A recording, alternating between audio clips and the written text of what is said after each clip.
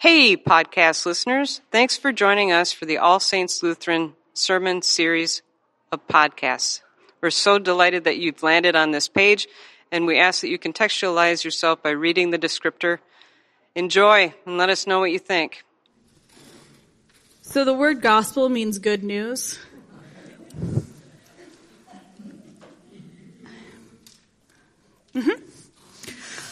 There are times that it's hard to end a reading like that.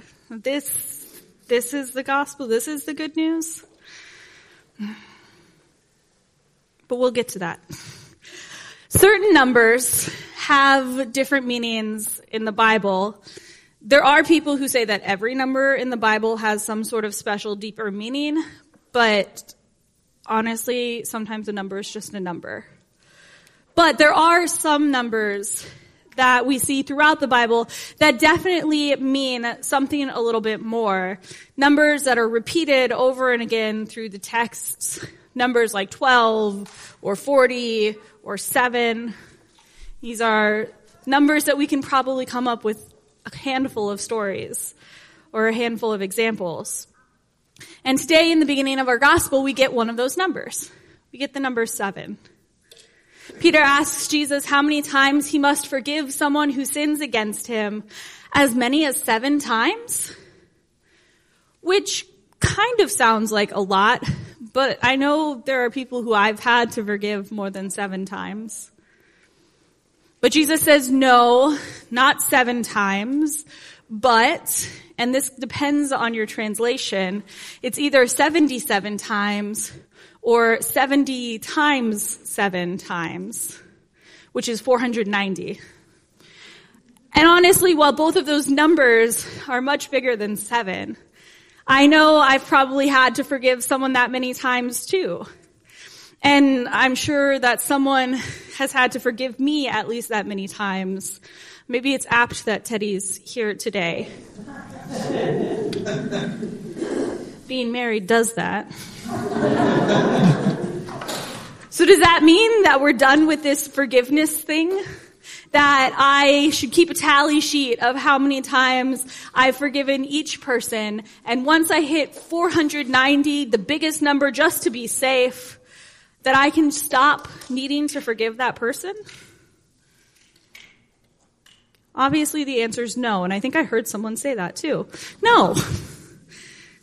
And I promise we'll get back to this number 7 in a little bit. But Jesus gives us a parable, as he often does, to explain what he means. And as they often are, this parable is challenging, to say the least. We have a king who's going through his budget, going through his spreadsheets, and following up on those who are in debt to him. First, let's do a brief overview of monetary units that are measured today, because it's kind of important. 1 denarius is about a day's wage. A talent is about 6,000 denarii. So in our parable, a man owes the king 10,000 talents, which conservatively is a couple $1 billion with a B. $1 billion.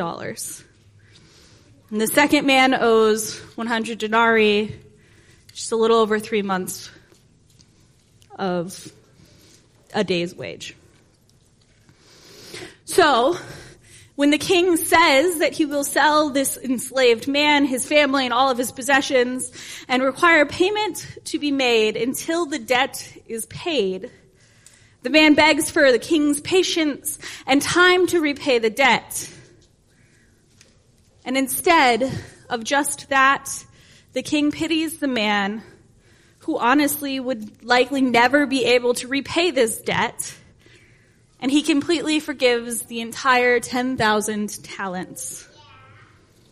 So far, this parable seems to align really easily with the idea of forgiveness' importance and the need for mercy. And then we come to the more challenging part of the parable. Then this man, newly forgiven of this massive debt, comes across another enslaved man who owes him 100 denarii, just a little over 3 months' wages. Not billions, but still not a minuscule amount of money. And our recently forgiven, debt-free man demands that he be repaid and offers no mercy and no forgiveness of the debts owed him, and has the man thrown into prison. When others hear of this, they go to the king. And the king become enraged with the lack of mercy that the man has shown, especially in the light of his own massive debt being forgiven. So, in that rage, the king hands him over to be tortured until the man can pay that entire debt. On the very human side of things, it fully makes sense that the king would get angry. He offered this unbelievable, unimaginable amount of forgiveness to this man, who in turn shows no mercy to another. As a human, his response makes a little bit of sense. But Jesus ends with the line, "So my heavenly Father will do to every one of you if you do not forgive your brother or sister from your heart." And that's challenging to hear. And I can kind of see, again, where we're going with this. It's kind of like a good German fairy tale where the man with the giant scissors is going to come and cut off your thumb if you don't stop sucking it. So don't suck your thumb, Conrad. If you want to read that book, I have it. It's a great story. It's only in German, though. I'll translate it. But reconciling that end with a God who loves us and wants what's best for us is a challenge. And this isn't the only parable that we see in the Gospels that has this ending of punishments for those who refuse to walk the walk of their faith. There are multiple, especially in Matthew, that end with weeping and gnashing of teeth. And it's challenging.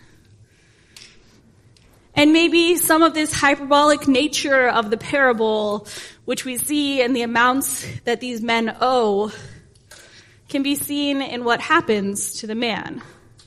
That worst fate possible is left for the man when and only when he refuses to forgive the other. And we know from psychological research that there are studies that show that forgiving is both healing for the one who needs to be forgiven and the one who is forgiving. And there is and needs to be accountability for harmful actions and abuses of power. God has forgiven us again and again and again, over and over. And I can speak from my life experience, and I'm sure you may be able to speak from yours, in ways that we could never imagine or repay, and without any expectation of us to repay it. God, through Jesus, has forgiven us even in our most rebellious and sinful moments, erasing it like on a whiteboard, even when the chalk sometimes sticks to our hearts in other ways. And because of this, we are called to extend that unrelenting forgiveness to others.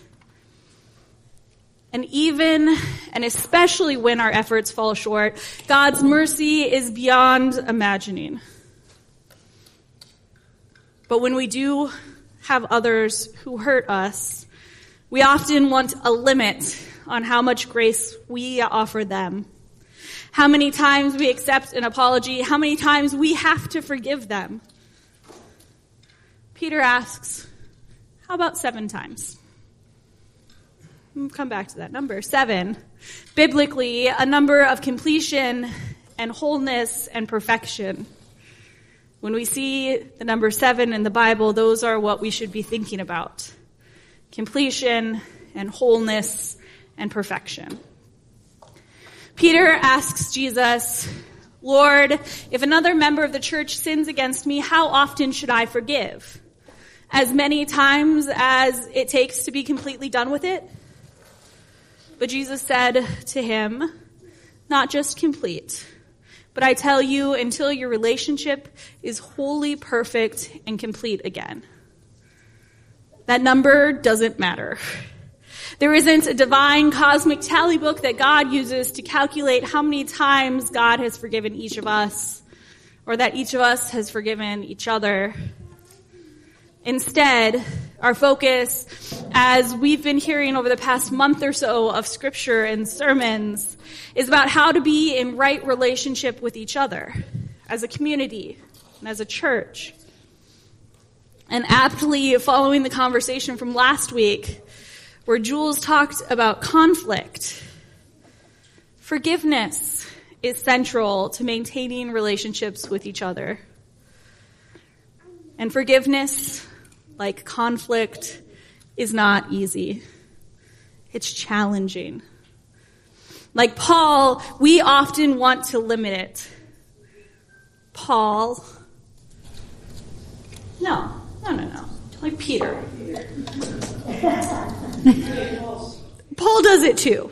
We often are a lot like Paul, but like Peter, we want to limit it. And like Peter, who will deny Jesus 3 times in one night, who will leave Jesus to die alone, who will break his promises to Jesus, we may not realize how much forgiveness we ourselves need too. Do we know all the ways that we've hurt others, in how we treat others, or how we interact with systems of the world? And a little bit before communion, we'll recite the Lord's Prayer.